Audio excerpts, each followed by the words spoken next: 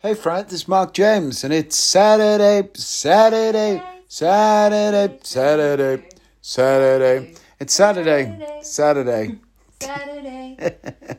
And that's Sarah James.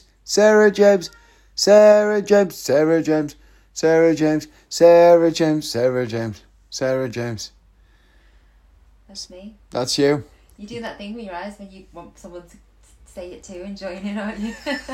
And you stare at them as if go on, you two. Well, you were just sort of looking at me, and I was thinking, are you waiting for me to finish? You look like you were quite enjoying it. Enjoying your singing? Well, me singing your name over and over again. I thought it might be nice for you. I'm drinking some smart water.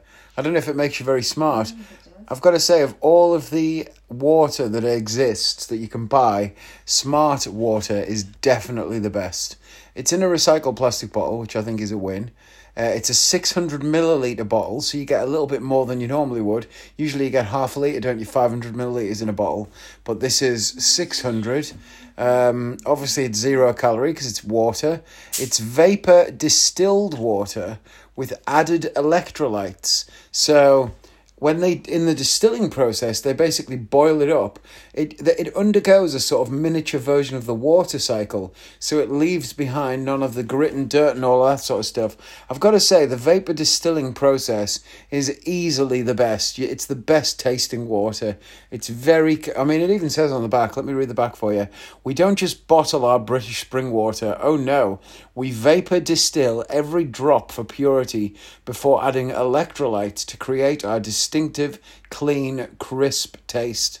I honestly believe that if you were to give me 5 bottled waters alongside each other, I could tell you what they were. Volvic always gives me a bit of it leaves a bit of a dryness in your mouth. There's sort of something at the back of the throat with Volvic. Evian's in the middle. Smart Water is clearly out there in the front, way above the rest.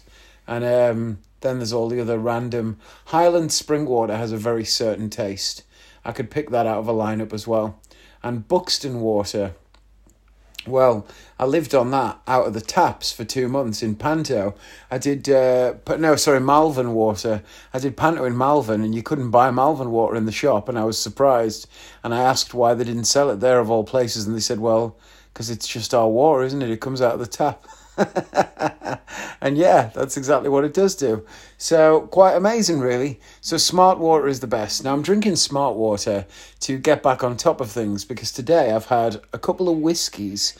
I had a whiskey at 4:30 because I'm watching this TV show on Netflix called Heist. I'm finished it now. It was 6 episodes. The middle one wasn't that notable, to be honest, but the middle two, sorry. But the first one is about this woman called something Tall Chief. I can't remember her name because I've watched 4 other episodes since then. Amanda Tall Chief, is that right? Anyway, it's a heist on Netflix, and she worked for a armoured truck company briefly. She met this guy that was like a bank robber and, dual heist dude and all that, and they went out with each other. They moved to Vegas. Their money started running out, so she got a job for an armoured truck company, of course, and then they started trying to work out how they could steal it.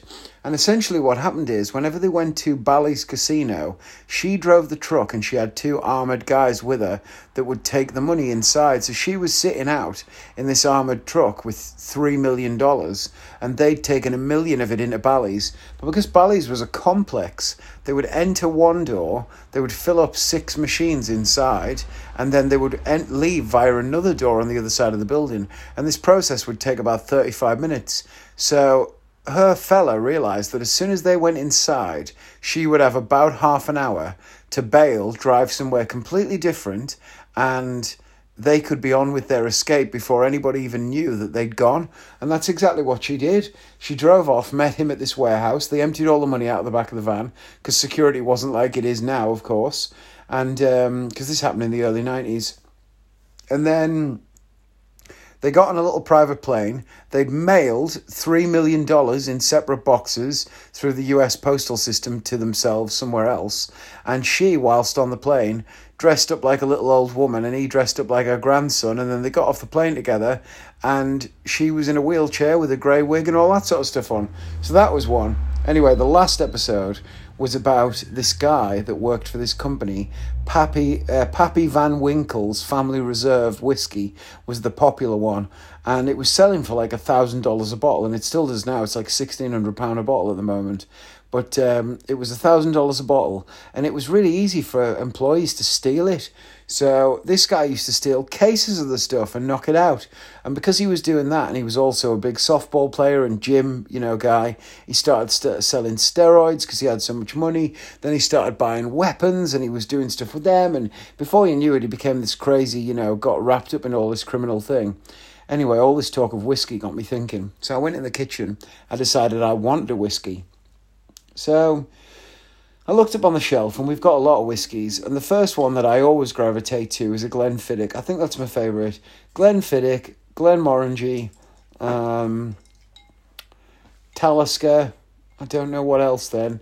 Or Jim Beam. A JB Rare. I do like a Jim Beam, but a Jim Beam is a bourbon. I mean straight whiskey. So Still drink it. So all of those are straight if I'm just having that with ice, and I do always have ice, to be fair. Sarah's right though. If I'm having a bourbon and I'm mixing it with Coke or something, then my go-to is Jim Beam, easy. I also like a J&B Rare, which is a straight whiskey as well. It's blended though. Anyway, so I went in there and I thought I was going to have a Glenfiddich, but when I poured it into the glass, there was probably only half a measure really. So I just drank that, still standing at the shelf, and swirled it round and make sure I cleaned the ice off by swilling it. And then I got out the... there was one bottle of all the bottles in there. There must be 20, 30 bottles of whiskey. One of them wasn't open, and it was the Johnny Walker Red Label. And I thought, well, I quite like that with ginger, and I knew there was cans of ginger in the fridge. So I then poured a Johnny Walker, and I put ginger in, and I drank that. So that was all good. Anyway, then Sarah came home, and we were half tempted to go on a little mini break or go to a spa or something like that. We couldn't decide. So instead we just went out for a meal and took Joshua with us. And I had a pint there as well. And Sarah had a cherry beer. Was it cherry lager? Cherry beer. Cherry beer. You like it a lot, though. It's called what? Belgian. It's Belgian. Creek Cherry beer, Belgian. So, yeah, I was going to have a Birra Moretti, which is my favourite. It's Italian, but they didn't have any left. It was on tap. I really like it. So I had a beer there as well. And then we had a meal, and my meal was called Bear Grylls, and it was named after, of course, Bear Grylls. And it was like a mixed meat thing, a platter. I don't normally get that, but I did fancy a steak, just to remind myself why I never order steak. I think steak is largely overrated and overpriced for what you get. And to be fair, this was a mixed meat platter, and the steak was the worst thing on it. It was only a 5-ounce ribeye, but you could clearly see where a 10-ounce ribeye had been cut in half. And it was just average. I asked for it raw, and it was more medium.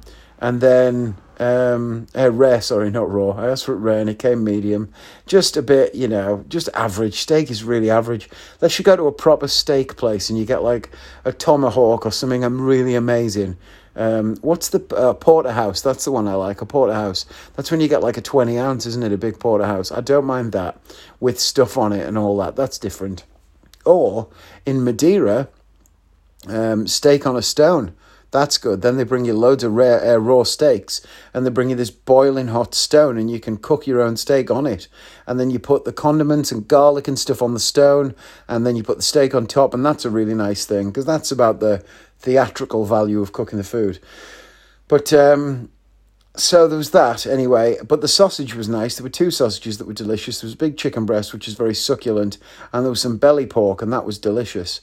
I really do like belly pork. Joshua had mussels and bread and some chips, moules and frites, I guess you'd call that. And Sarah had a camembert with these little... A baked camembert with these little crusty things, and this halloumi. What were they like? Halloumi and something? 2 things mixed together. Courgette. A fry. It was like fried, wasn't it? A fritter, yeah. A halloumi and courgette fritter. And we had a nice little meal. It was very good. Anyway, I just came home and needed a poo. And I managed to have a little bit of a one, but it's not all out. So I'm thinking it's going to drink water and feel good for a little bit. For maybe half an hour. Just, see if I can flush it out. So that was that. And that's the day, basically. Tomorrow's Sunday, and then my summer tour of Modern Magic, my show, starts on Monday. So as from Monday, I'll have so many gigs to tell you about because I'll be gigging 4 and 5 days a week. It really kicks off from next week. The first week, I'm Scarborough and back every single day. Monday to Thursday, and then the week after that I'm down in Cornwall, which is one of my favourites. I've been to Cornwall during the duration of this podcast. I went down there last year. You remember I went and had that delicious ice cream and stuff and walked around. So I'll be down in Cornwall for a few days and then up to Burnham and Doniford, which are just below Bristol, and then home. Then the week after that, I'm in Great Yarmouth for the whole week, but Sarah and Joshua are coming with me to Norfolk. I forgot to tell you, I rang Ollie and said we'll come and see him one day, and he said to let him know. Then the week after that, I am in Blackpool, nice and local, and then the week after that, something else, and the whole tour just kicks off. So it's a lot of gigs over the next 7 weeks. So that'll be good. Get me back to proper work, and I'm going to try and be healthy throughout it. That's the plan, to match. I find it a lot easier to be healthy when I'm matching healthiness to working. That's the main thing. Now, speaking of health and unhealthiness, I have to give a shout out to my dear friend Nate, who has got coronavirus, and his girlfriend, Miley, she has it too, and she's pregnant. Now, Nate, you may remember, I got into coffee recently. He's a big black coffee fan now, and he started grinding his own beans, and he got a V60, and he makes V60 at home and all of that stuff, which I'm absolutely thrilled about. And yeah, he told me that he's not well, so I'm giving a shout out. Now, what's funny is he had to quarantine for COVID because he was in a bubble with someone else that got it. So him and Miley have had to quarantine for 10 days.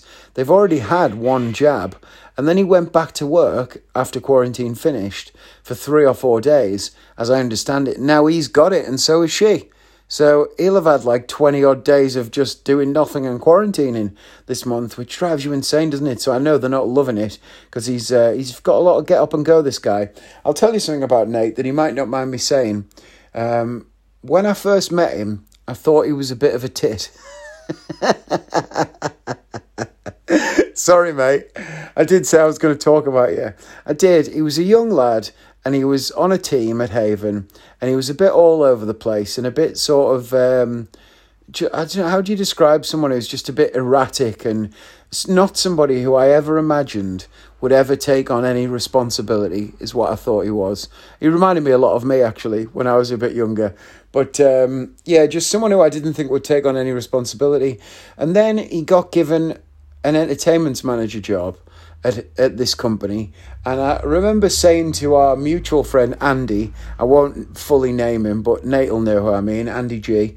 I remember saying to him, do you think that's a good idea that he's been given an events manager job? He's absolutely off his head.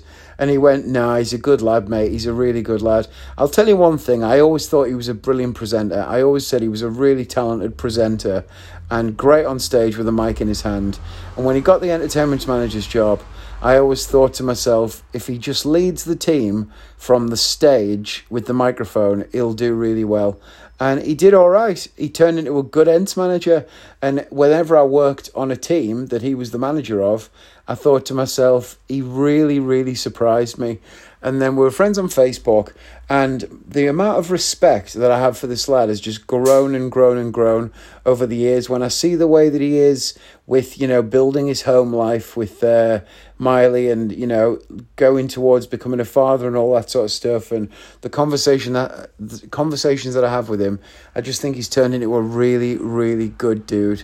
So massive shout out to Nate, who admittedly I did think was a bit of a tit at first, but now I love and respect dearly. He's a really good dude. So there you go. And I hope you both get well soon. That's today's pod. Anything you want to say, babe? Bye, the friends. There you go then. Bye, the friends.